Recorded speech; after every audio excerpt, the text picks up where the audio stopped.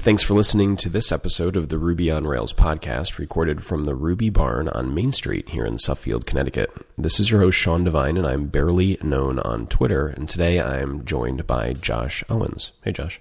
Hey. So you reached out to me on Twitter after I started to post the series about the Rails Rumble, and you mentioned that you won the 2007 competition and that you'd be up for talking to me about it. So that's what we're going to do. Okay. And I'll make a trade. So I want to know about Meteor. Is that even the right way to say it? Yeah, Meteor. Yeah. Okay. Yeah. So I'd like to know more about Meteor because I know as close to zero as one could know. So let's talk about your Rails Rumble victory and experience and whatever comes up with that. And then later let's switch into educating me about Meteor because I'm curious and I'm dumb. Okay. Sounds good. All right, so let's go back to 2000. Well, before we do that, why don't you introduce yourself, and then let's get into your Rails Rumble experience. Sure. So I'm Josh Owens. I did Rails work for, I guess it's been like 9 years now. Started professionally in like September 2005. Got my first remote working gig, working from home for a company. That was kind of exciting. And then, I don't know, just stuck with Rails until I guess about 2 years ago, started dabbling more into JavaScript and other stuff. I guess it's been 3 years. Started dabbling in Backbone and then eventually ended up doing Meteor work. I convinced the company I was working for at the time to go all in on Meteor and be like the thoughtbot of Meteor.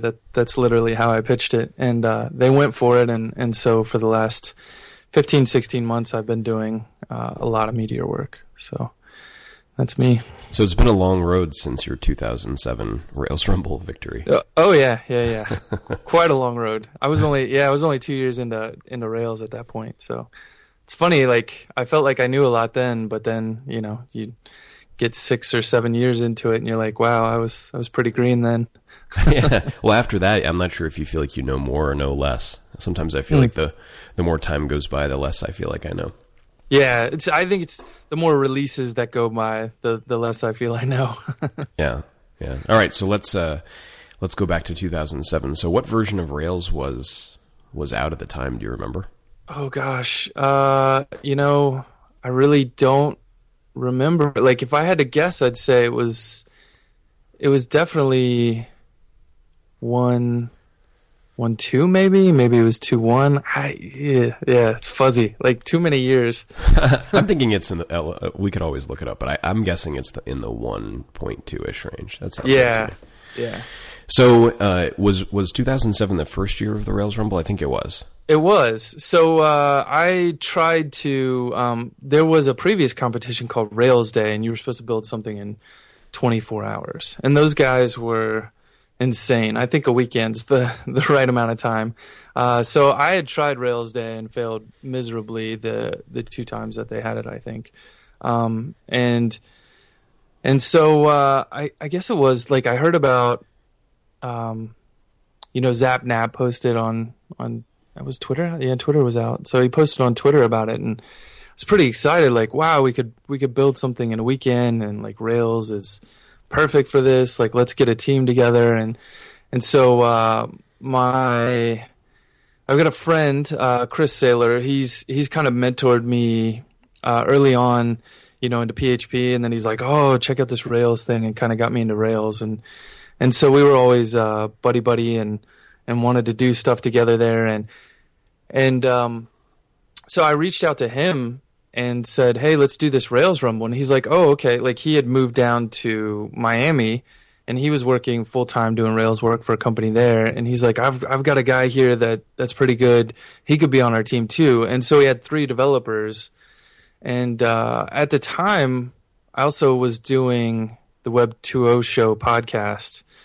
And we had a listener that really loved us reach out. Like I was looking for some icon design work or something, and he reached out and like was helping us with that, and we started building a relationship. And he knew HTML and CSS really well, and so I reached out to him and I'm like, would you like to be on our team? Like we're always impressed with your work. And he said sure. And he had done one Rails app with me up to that point. Like I was doing some side freelance work, and so that was our core team. Like we had one designer and 3 developers, and I was kind of the lead developer on the team. And so we decided to put our team in, and we took a pretty democratic approach. We set up a Basecamp project, and like everybody just started piling in ideas. This was probably about a month before the competition, and we just decided to go through, and I don't even know where I came up with this, but we did a vote where you pick your top 3 ideas and you rank them, and then like your top idea got a few more points than your bottom idea. And so we just took the idea that had the top kind of point score and decided that that's the one we were going to work on. And it's pretty formal for a Rails Rumble team. yeah. I don't know if I'm impressed or scared. Yeah, I don't know. Like, I think having a high level of organization can really help. Like, I'm horrible at organization, so I look back at it and go, like, how the hell did I pull that off? That's crazy. You don't sound like you're terrible at organization. I feel like I am. Right. So we actually had something like 40 to 50 different ideas that we piled into that list, and the winning idea, funnily enough, came from my girlfriend at the time, now my wife, and she suggested, like, what about, she called it menu to meals, and she said, what if you could take all these recipes that are online and put them into a menu and then press a button and you get out a grocery shopping list? And we were like, huh, that's actually pretty smart. That's a nice, like, life hack, right? Excuse me. And so, you know, we all kind of agreed on that point. I think most of us hated the name menu to meals. And so we took the same approach, and we decided to, everybody just start digging for domain names and find available ones and throw them into another post on Basecamp. And then we ended up voting on those again, and Tasty Planner was the winner. And so we picked up tastyplanner.com. And that was kind of the start of the idea. And then I think by this time we were maybe 2 weeks away from the Rumble, and we had to get clarification on the rules. I don't think they talked about it a whole lot back then. Maybe they did. I don't know. But we wanted to be able to do work ahead of time, and so we got the okay to write user stories and the okay to use paper and pencil to sketch out user interfaces. And so Kevin, our designer, Kevin Berg, he went off and started sketching some ideas. And, you know, we were off, actually, I'm getting ahead of myself. We actually started writing the user stories first.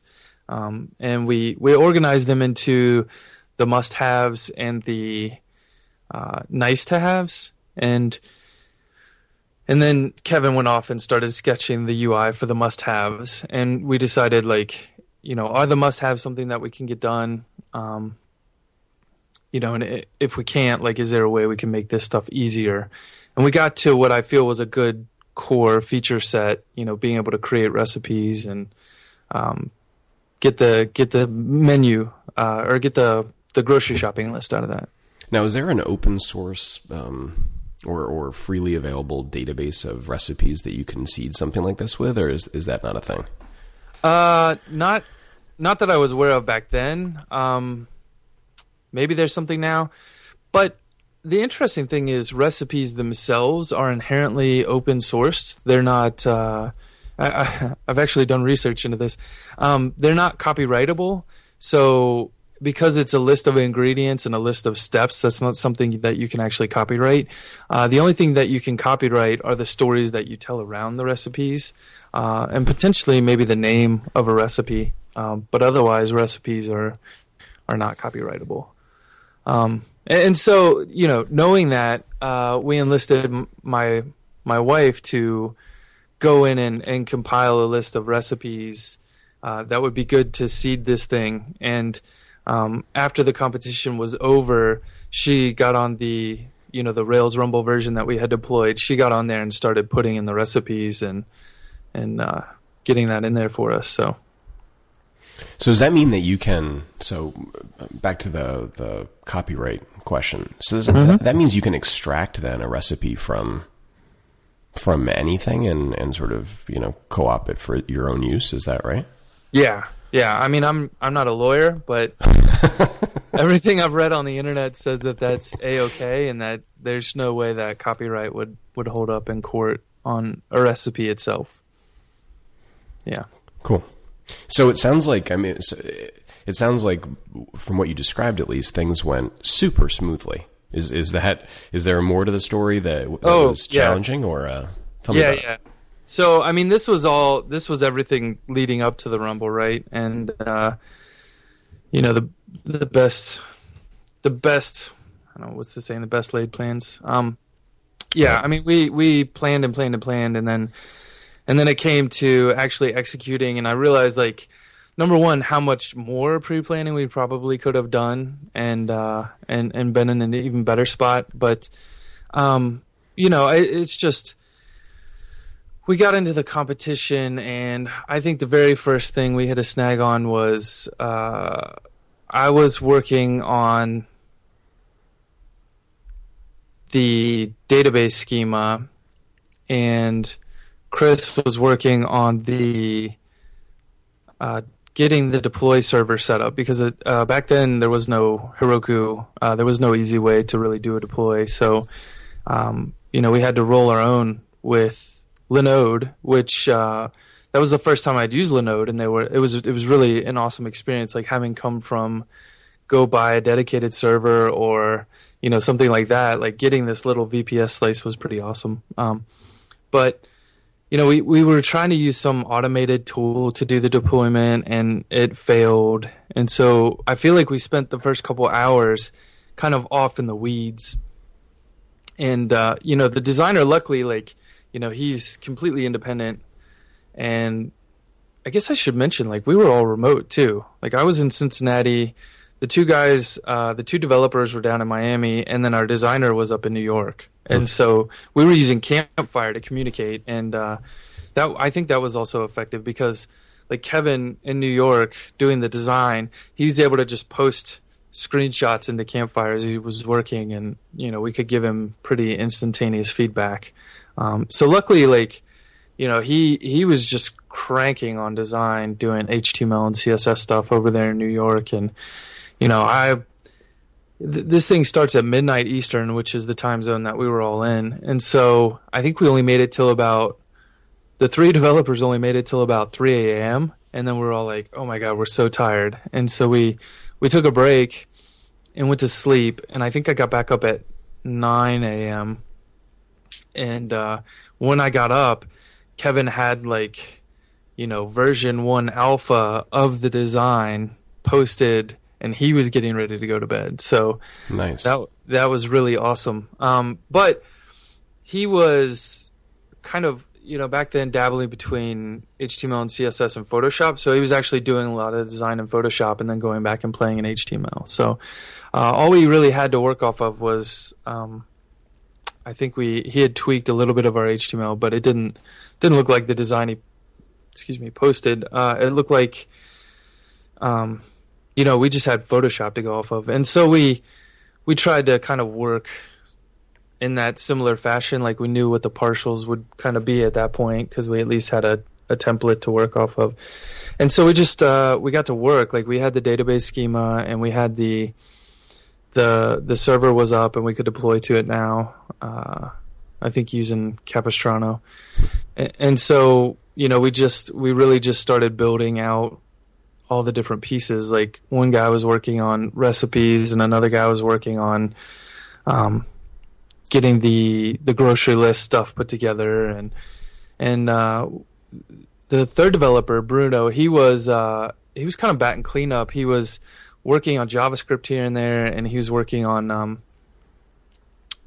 just testing and bug fixing and stuff like that. And so I think we all kind of worked well together. And looking back at the version we put out, it was probably pretty laughable. Like, you were able to put in a recipe, and you were able to look at some recipes, and then you were able to generate your meal planner, and then it would give you a grocery list. And like, that was all the functionality we had. There were like no bells and whistles. You couldn't rate anything. You couldn't leave a comment because we spent. It sounds pretty good, though.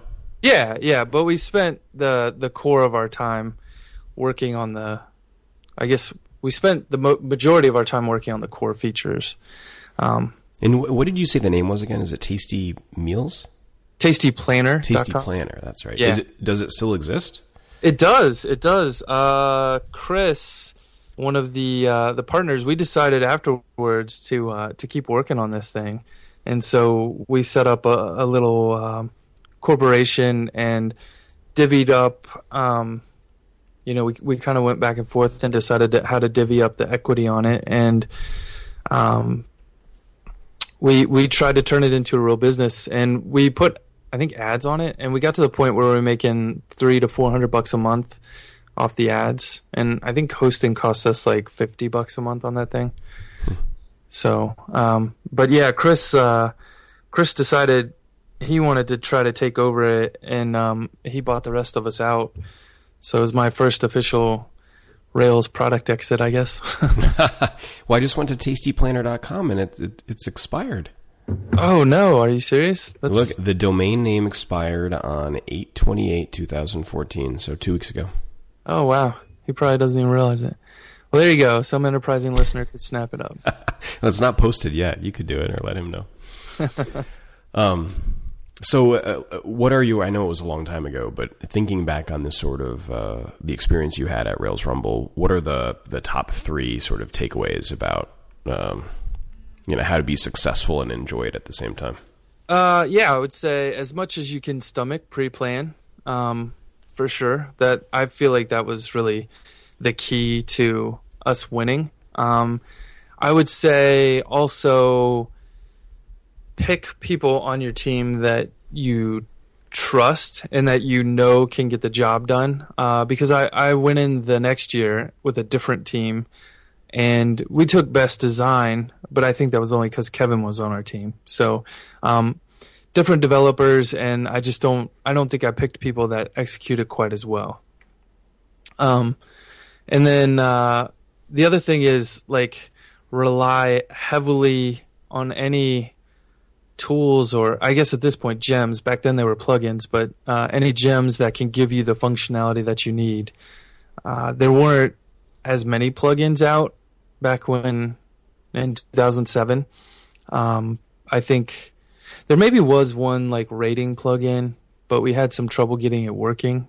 So, if you really want to win, then I would say play around with the plugins, or I guess now gems, ahead of time, and make sure that you understand how to use them and what the pitfalls might be. But any functionality you can gain by just including a package or something, I would say that's a huge win for something like this. Yeah, it's a different world in that way now. I mean, both on the gem front, there's a gem for just about everything, and that certainly wasn't true then. But also on the API side, the API ecosystem is so much stronger now than it was then, that the combination of the two means you can, I hate this expression, but mash up, so to speak, something in a lot more robust than would have been possible in 2007. Oh yeah, absolutely. I think back then there weren't a ton of APIs at all in 2007. So I would think nowadays, like, you go to a hackathon and you see like everybody's sucking data from an API, because it's an easy way to have a demo that can show some activity or life without having to have someone like my wife sitting there and entering in a bunch of recipes, right? Mm-hmm. Yeah, totally. So would you, when's the last time that you participated in some sort of development competition like the Rails Rumble?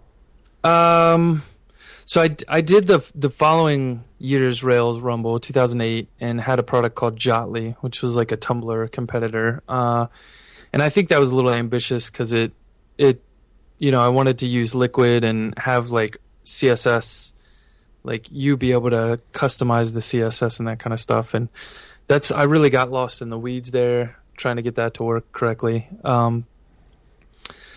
And let's see. I think I did a few more years after that, putting together teams, but we never really got off the ground with anything. 1 year I tried solo in the Rumble.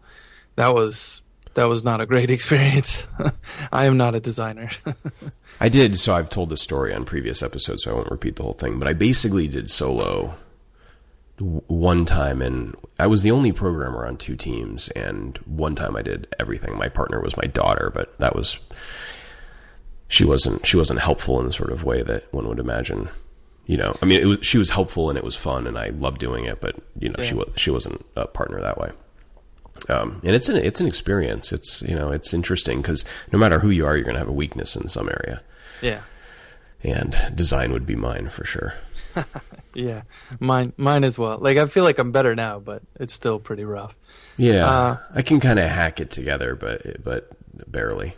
Yeah, thank God for Bootstrap and Foundation, right? Yeah, right. I've switched to the like bourbon neat bitters universe of things from Thoughtbot, which I think is amazing. Yeah, I haven't tried that, but I think maybe because I've shifted out of Rails, it's less in my face, that framework anyway.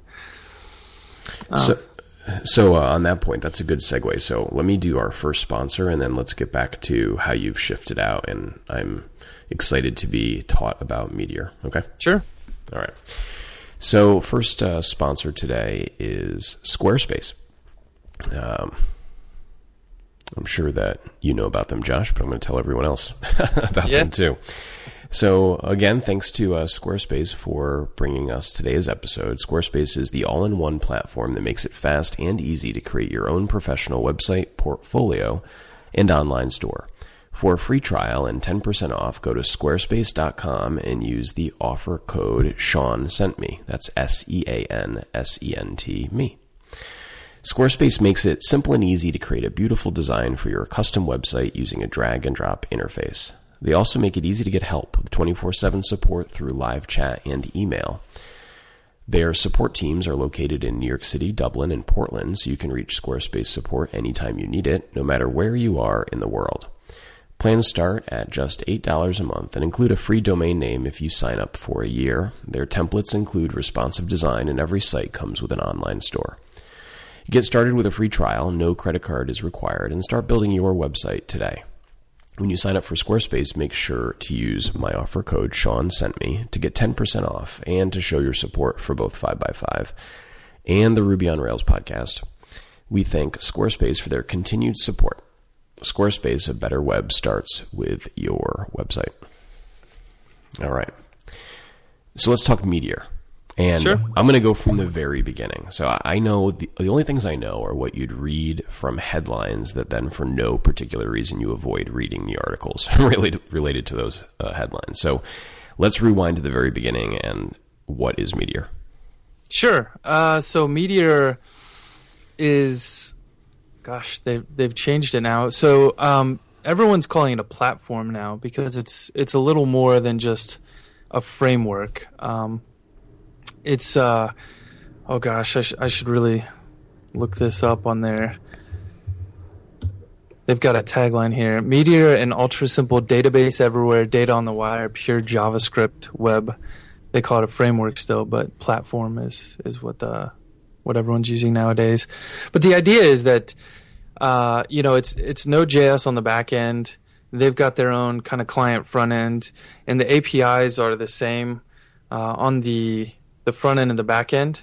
So you're able to call, like, say for instance their collection setup. When you want to get something from the database on the back end, you'll just call collection.find, and on the front end you just call collection.find. So like those APIs are the same in both places, and they've got a lot of things kind of hooked up for you, which was a lot of the appeal for me. Every time I would go to play with Node, I felt like I was maybe off in the weeds a little bit, trying to figure out how to get some stack working well.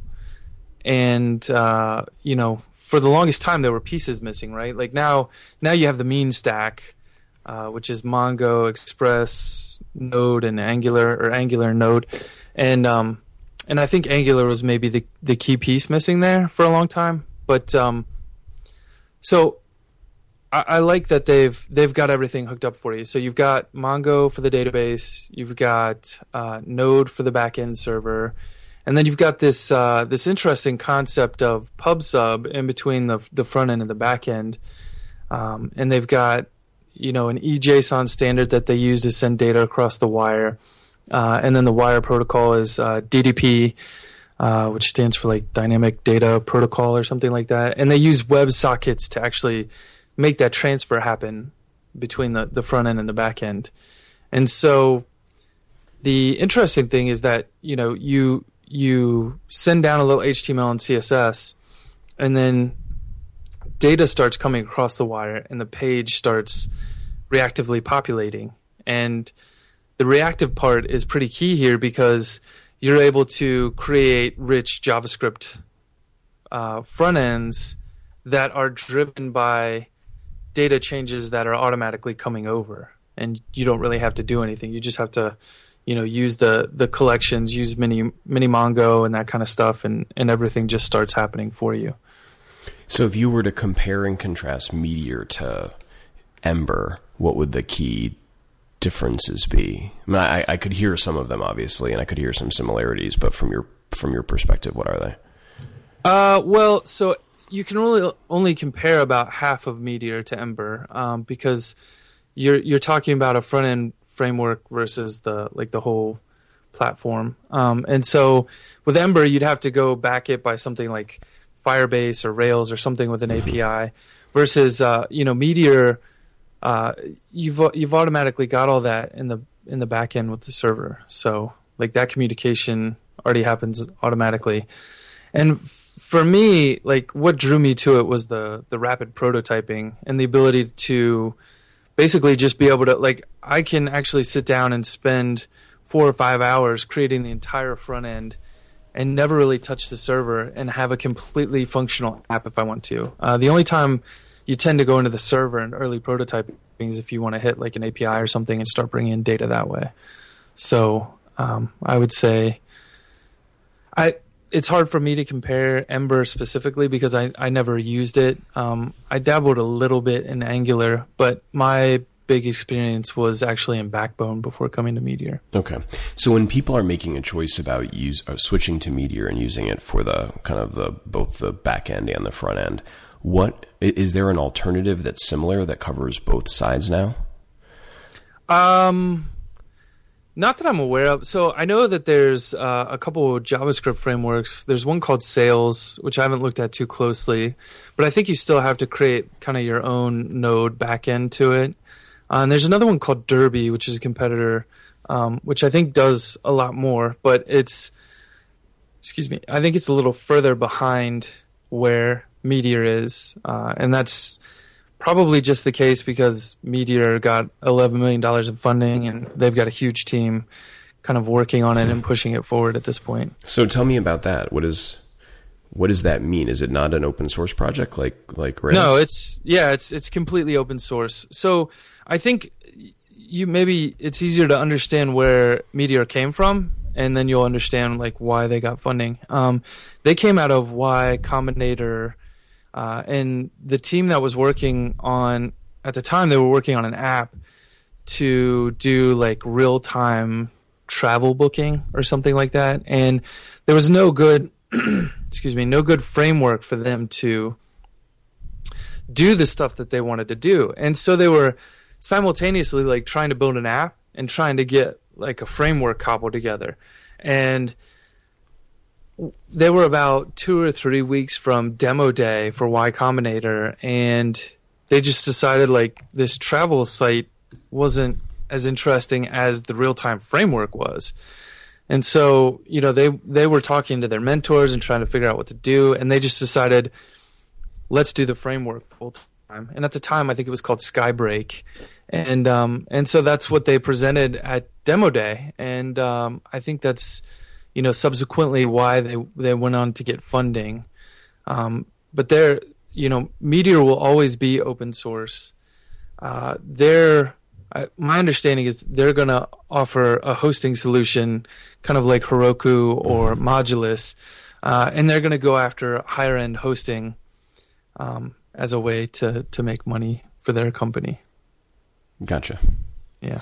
So give me a couple of examples of features that you've built with Meteor that just sort of fundamentally felt better than the process of developing those same features on Rails, or if you hadn't developed the same features on Rails, like what you'd imagine the experience difference would be.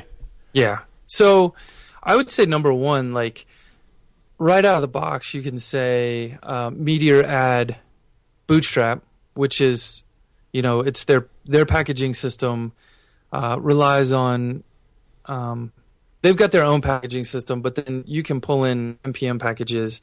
And even now, with the next release, you'll be able to pull in Cordova packages as well, which is starting to get really interesting. But the ability to just add Bootstrap or add CoffeeScript and things just start working was pretty amazing. And then beyond that, there was a third-party packaging system which just got replaced with the latest release called Meteorite. And so being able to build packages where you just say, MRT add, whatever you need, and it just comes in, it reminds me a little bit of the gem functionality that Rails has, but it fulfills the promise that Rails engines, I always felt they could be something better. I think maybe Mongo works a little bit better because we're able to just push functionality out and have our database tables in Mongo, and we don't have to really worry about like how to execute weird schema migrations or generate migrations into someone's project or something. But like the very first package I made was, I guess it was the second package, was accounts entry, which was the ability to have kind of like page routed login. And so you could say Meteor add accounts UI, and there, like the default accounts UI you get is just a button with like a modal overlay. And our designer hated that because it was really hard to customize. And so he pushed us to build a better package for doing the account stuff. But the great part is, like, when I say I did account stuff, I was really just using Iron Router to hook up some routes and writing some front-end helpers and some back-end methods that would properly like create accounts and stuff. But I was all hooking into all their APIs, so all this account stuff all just works together. Like a lot of the back-end stuff I wrote was just detecting which accounts packages you have installed. So you can say, well, now it's Meteor add accounts entry, and then you can say Meteor add accounts Facebook, and like you'll automatically get the Facebook button pop up on your page, and it'll say configure, and then you put in your API keys, and then all of a sudden the login button starts functioning. And so to me, that was always a huge pain point because I went through Access Auth. There was one before that. What was it called? I don't even remember now. So I think Techno Weenie did Access Auth, and he had the one before that as well, which was a lot of generated code in those early days. And then you had Devise, and there was another one before Devise. There's Sorcerer is one now, I think. Yeah. I don't think I've used Sorcerer, but there was another one before that. ThoughtBot has one now that's pretty popular. I haven't used it. I forget. Yeah. And so I always just felt like I particularly remember having Devise in there and having the pain of like a breaking version coming out, and it broke the login system. And I remember spending like 2 days fixing and upgrading, and over my career in Rails, I feel like the login system has always been a little bit of a pain point because you always rely on another package, and that package ultimately wants to make breaking changes, and that means that you're redoing your app completely. And I think I love the fact that some of this stuff has already been thought about by Meteor Core, and so they've got accounts base and accounts UI and all this stuff built in, and so you just don't have to worry about that stuff at all, which has been kind of nice.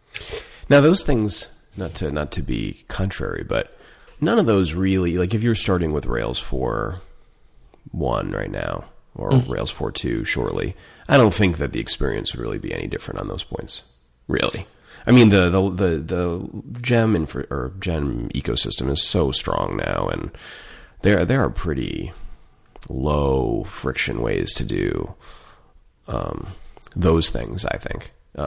Like honestly, so like, but I don't think that the friction on. You said something earlier that sort of hit me a bit stronger, which is the ability to sort of work on the front end of the application without having to twiddle the back end at all, and sort of rapidly prototyping the front end independent of the back end. That feels like more fundamentally different to me than composing features does. Yeah. Do you think that's fair, or is it that I don't have a good enough feel for the benefits that you're saying with Meteor to appreciate the second point?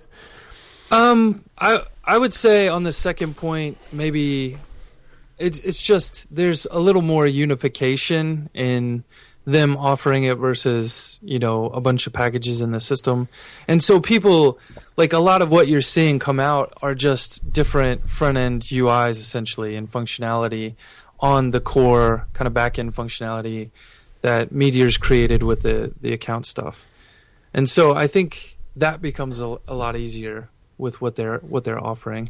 But I would agree, the rapid prototyping. That's actually what drew me in.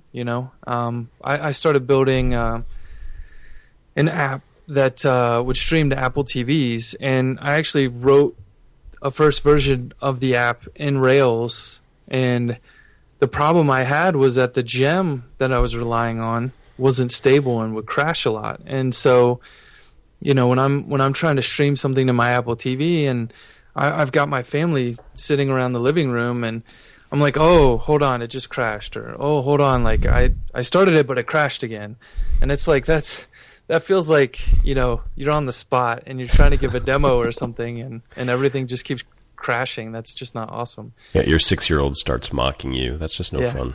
Yeah. So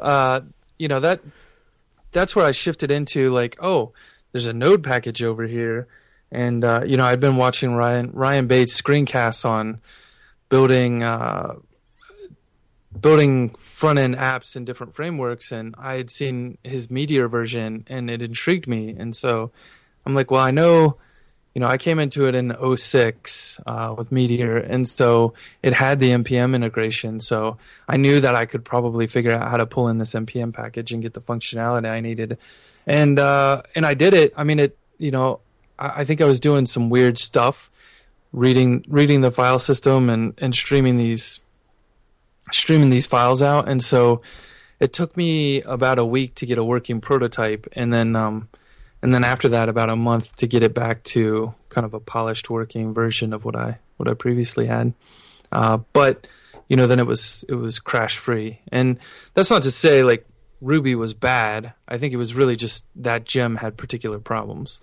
Yeah, I think I'm surprised that sort of a theme of your comments has been, I guess, broadly like stability, and I guess I'm not surprised by the integration point. I am more surprised by stability, because one of the things that I like about Rails, the Rails community now, and a bunch of people will disagree with me on this, but that's fine, that it's pretty mature now. I mean, especially if you know how to sort of see the difference between a mature, library or project and one that's not. Things don't, like, my experience now is that the community is pretty respectful of breaking changes. At least the community of like well done libraries and apps. Yeah. So I mean, in this one particular instance, I was maybe doing a little bit of crazy stuff, right? Like Apple's AirPlay spec isn't well documented. Like, everyone's kind of hacked out how it works, and there was a library. There was like a HTTP live streaming library that this AirPlay gem was relying on, and I really think that's where the problem lied. But rather, like, I reached out to the package author or the gem author and worked with him a little bit here and there, and he just kind of threw in the towel and said he didn't have time to work on it, and that's what kind of had me shopping around and looking at different options. Gotcha. So I wouldn't say that it's necessarily like Node was way more, like the Node package was way more stable. I just think that, the guy working on the Node version versus the Ruby gem just either had slightly better libraries available to him, or he was able to find the bugs and kill them better. I don't know. So let me tell you about our second sponsor, and then after that, I'm interested in sort of getting your advice about if one wanted to build their first simple Meteor app. Sure. Both, what approach should one take in terms of sort of getting their development environment set up and selecting something that's not going to crush them, and then handling deployment in a way that doesn't feel awful. Back to your point about 2007 and the Rails Rumble. But let me tell you about the second sponsor first. Okay, so frequent sponsor of the Ruby on Rails podcast is CodeShip, and they've come back today, and I thank them for that. CodeShip is a free continuous delivery service that's really simple to use. They offer 100 builds per month for 5 projects for free. The whole product also has a pretty big focus on usability. It's super easy to use. You can set up your continuous integration solution with CodeShip in a few easy steps, and your software will automatically deploy when all your tests have passed. CodeShip has great support for multiple languages and test frameworks. You can easily integrate with GitHub and Bitbucket for code hosting, and then deploy to cloud services or your own servers. Start out with CodeShip's free plan. Setup only takes about 3 minutes. You can find CodeShip on codeship.io/5x5Ruby, and use the offer code 5x5Ruby to get 20% off any plan for 3 months. You can also check out their blog at blog.codeship.io to get updates. They are a great service. I've used them now personally for quite a while after learning all about them from these sponsorships, and also because I had the CTO on the show back a few months ago. I really enjoy it. I recommend you give them a try. So again, codeship.io/5x5Ruby. You get 20% off for 3 months. Thanks to them for supporting the show. Okay, so let's say I'm interested in giving Meteor a shot because I like the value proposition. What's the best way to go at that, do you think? Sure. So if you go to the Meteor.com website, they actually have, the obligatory curl script that you paste in, and it'll pull down and install everything for you, and get you going. And so the only kind of caveat that I would say is if you're going to be Googling around anywhere that you see the words MRT or the letters MRT, that's been replaced now with the new package system. So it's just Meteor add. And the packages now have prefixes on them. So in the past, you may have said MRT add accounts entry. Now you say Meteor add Josh Owens : accounts -entry.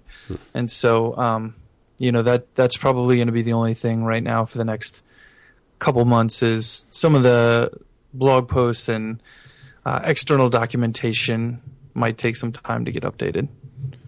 But just curl and get it installed, and you should be able to get running right away. Just Meteor create and then Meteor run, pretty similar to Rails. Gotcha. So the shell script that you curl down that's printed on the website, on the Meteor homepage, so that sets up the entire development environment one would need. Yeah. Okay. Yeah. And they use like I said, they use Node, they use Mongo. When you start it up, it actually starts a local development version of Mongo that's specific to that app. So you don't actually have to have Mongo installed and running elsewhere. They'll bring it down, and then they just start up a little development version for that particular app. So everything's kind of namespaced data-wise. Gotcha. And what kind of application do you think would be most reasonable to give a first shot at? Is there a class that you feel like Meteor is sort of best suited for and easiest to get started with, or not so much? I would say anything that's going to work well with at least two people kind of on it. So I'll give you an example. Actually, tomorrow we're going to do the Meteor meetup here in Cincinnati, and we're going to build an app from scratch, and we're going to do planning poker. And I thought that would be a fun one because everyone can put in their numbers, and then you'll press a button, and those numbers will show, and then everyone will pick the high and the low, and we'll tell them to argue it out, in the interface. Now, what is it? So this is, I don't know what this thing is. Planning poker is the name? Yeah. It's just it's a concept more than anything. It's a project management tool for developers to get together. And so if you've ever used Pivotal Tracker or something, you see the points on there. The idea is that each story has points associated with it rather than an amount of time. And what you'll do is you'll get your development team together, and they'll sit down and look at the story, and basically it's almost like rock paper scissors or something. You'll say 1, 2, 3, and then you'll hold up a number of fingers, and you'll say I think it's 3 points, and so everyone says how many points they think a story is going to be, kind of gauging the complexity, and whoever's the highest and whoever's the lowest kind of have to battle it out and figure out is the lowest person missing something, or is the person saying it's going to take longer? Are they maybe missing some easy implementation? And so you get them to talk, figure out an approach.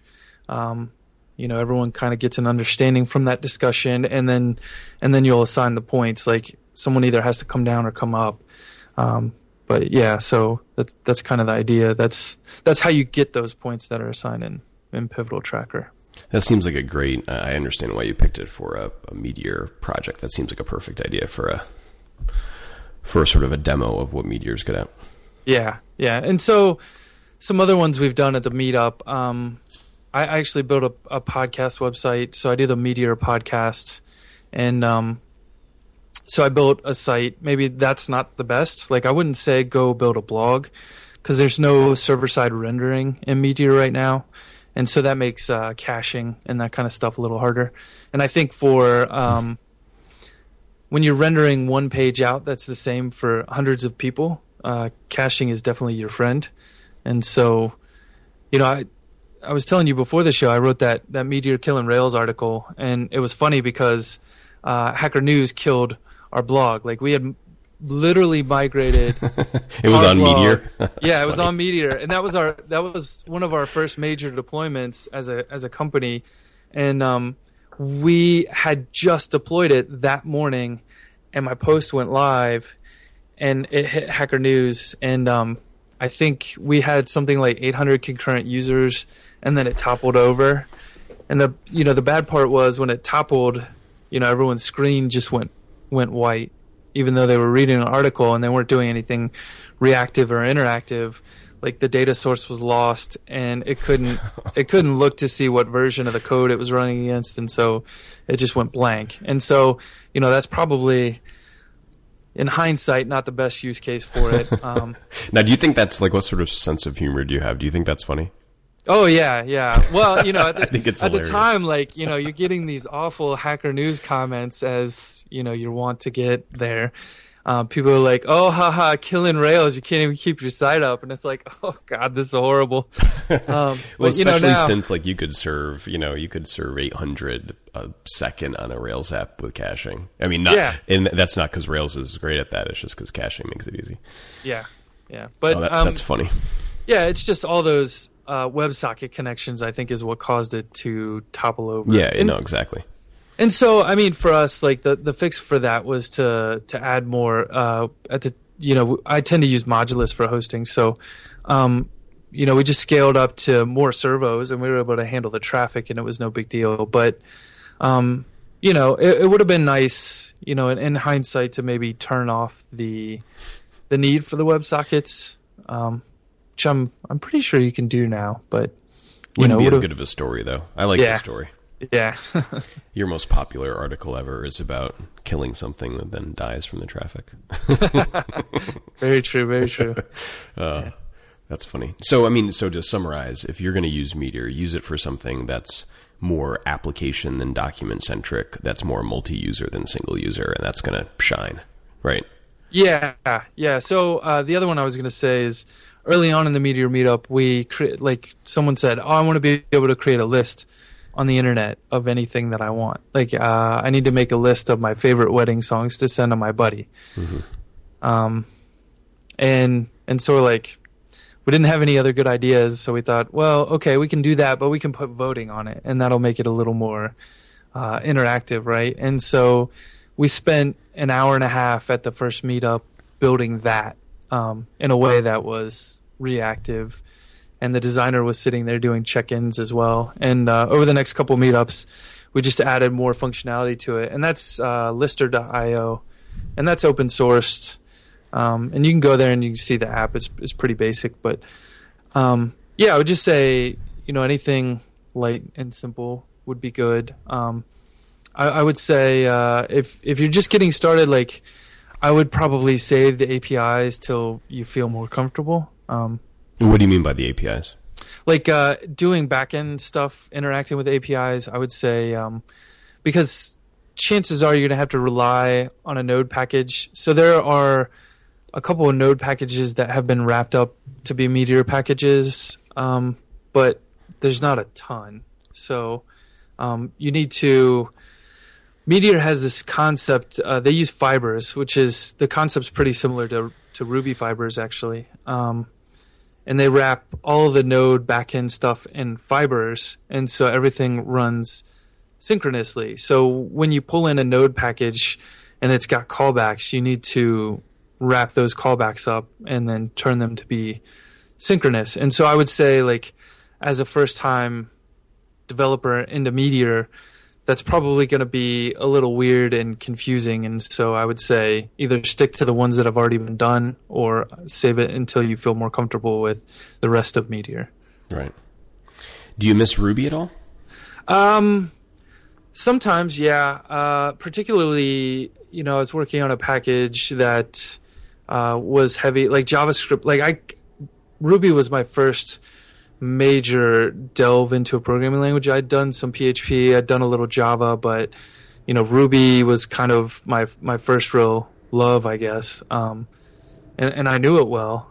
I'd taken the meta programming class from Dave Thomas and felt really comfortable there. And so coming to JavaScript was relatively new for me. Even though I've had 3 years in it at this point, I actually came to really start to understand JavaScript deeper by using CoffeeScript.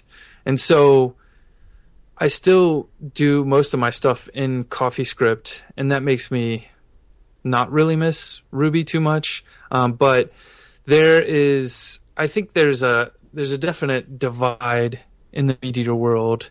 There's a lot of people that hate CoffeeScript passionately.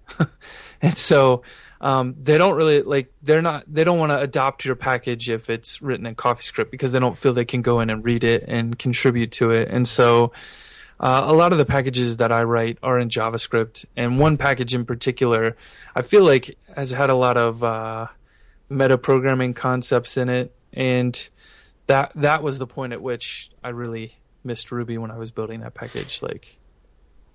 So when people in the JavaScript community dislike CoffeeScript so much, what are the main reasons? Why abstract? Why have a secondary language? I mean, it just compiles to JavaScript anyway. Why not just use JavaScript in the first place? Or they don't like the JavaScript that's outputted.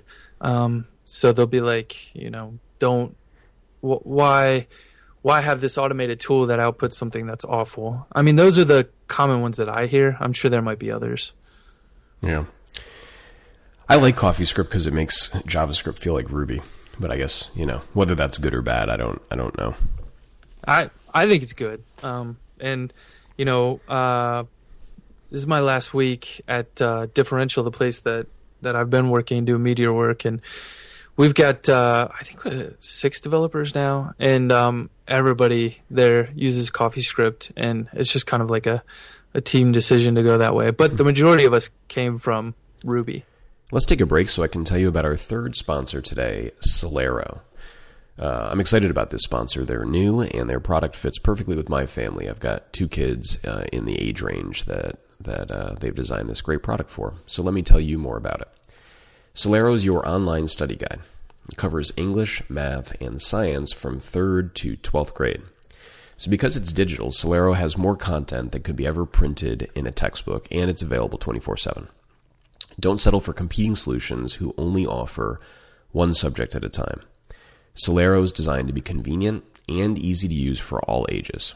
So for U.S. listeners, you may or may not know this, but there's a new curriculum in the majority of U.S. states this year. It's called the U.S. Common Core, and it makes previous study resources out of date. Other sites may not yet be updated, which means that your child could be learning out-of-date material. Well, Celero has the complete U.S. Common Core coverage, including new computerized assessments, which are required by the Common Core, and that's in time for the final exams this coming year, which will require that. Celero is the first study resource to provide full-length final exams for practice. If you don't live in a Common Core state, Celero is still great. Their curriculums are tailored for each specific state's needs. And if you don't live in the U.S., you can still access a great English language resource that covers the Common Core curriculum concepts by choosing California when you log in. So a quick personal story about this. I actually last night had an open house at my kid's school. And my younger kid whose name is Adam, he had the same teacher that my older son, Mac, had 4 years ago. And because of the Common Core, actually quite a bit's different. And much of the open house was talking very much about this transition and the need to sort of forget some of the old ways that teacher did things and learn some new ways. So this is very, very relevant and very timely. So Celero is available as a web app, as well as native apps for iOS, Android, and a brand new native Windows 8.1 app that's available in the Windows Store. If all this sounds interesting to you, and I've checked it out, it's if you've got kids this age, you should definitely check it out too. So if you want to, go to Celero.com/Ruby on Rails. That's SOLARO.com/Ruby on Rails, and click register to sign up for a free account. It's going to let you take a practice quiz and view the first set of lessons in any course that Celero offers.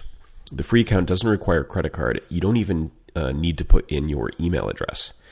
For full access, here's the pricing. It's $29.95 per month or $199.95 per year. That's a good deal, especially given how expensive tutors can be and how important the topic is. But for 5x5 listeners, things get much cheaper. Here's the special deal.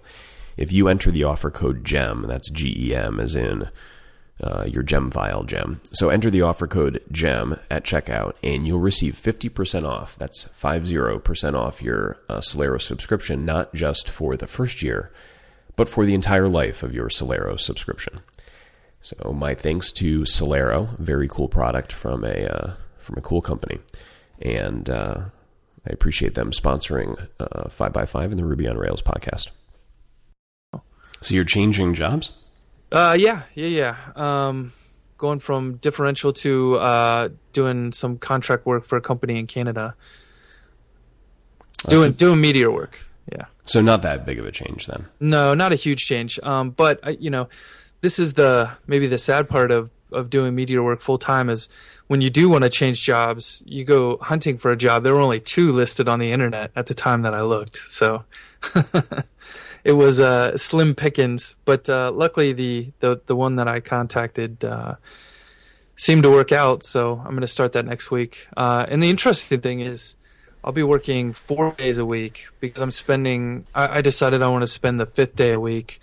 I've been working on a testing with Meteor book, working on a training class, and just generally working on blog articles. And I've got a newsletter now that just trying to help people, get unstuck with Meteor. Like I don't want people to come in and feel frustrated and just leave. So, if they get stuck, I tell them just email me and I'll help you. So you're like the Meteor mogul. Maybe. I don't know. It sounds it. I want to be. So I would say like... right. Sasha Grafe is maybe my hero. Like he's written the Discover Meteor book, and they've done a great job there. And I've been talking to him a lot, and so yeah, like him or Brendan Dunn. Like I'm really just trying to emulate some of the stuff that they're doing, but apply it a lot more to Meteor, and just generally, like I understand that in order for the Meteor community to flourish, there has to be good documentation. There has to be good blog posts. There has to be, a strong Stack Overflow community.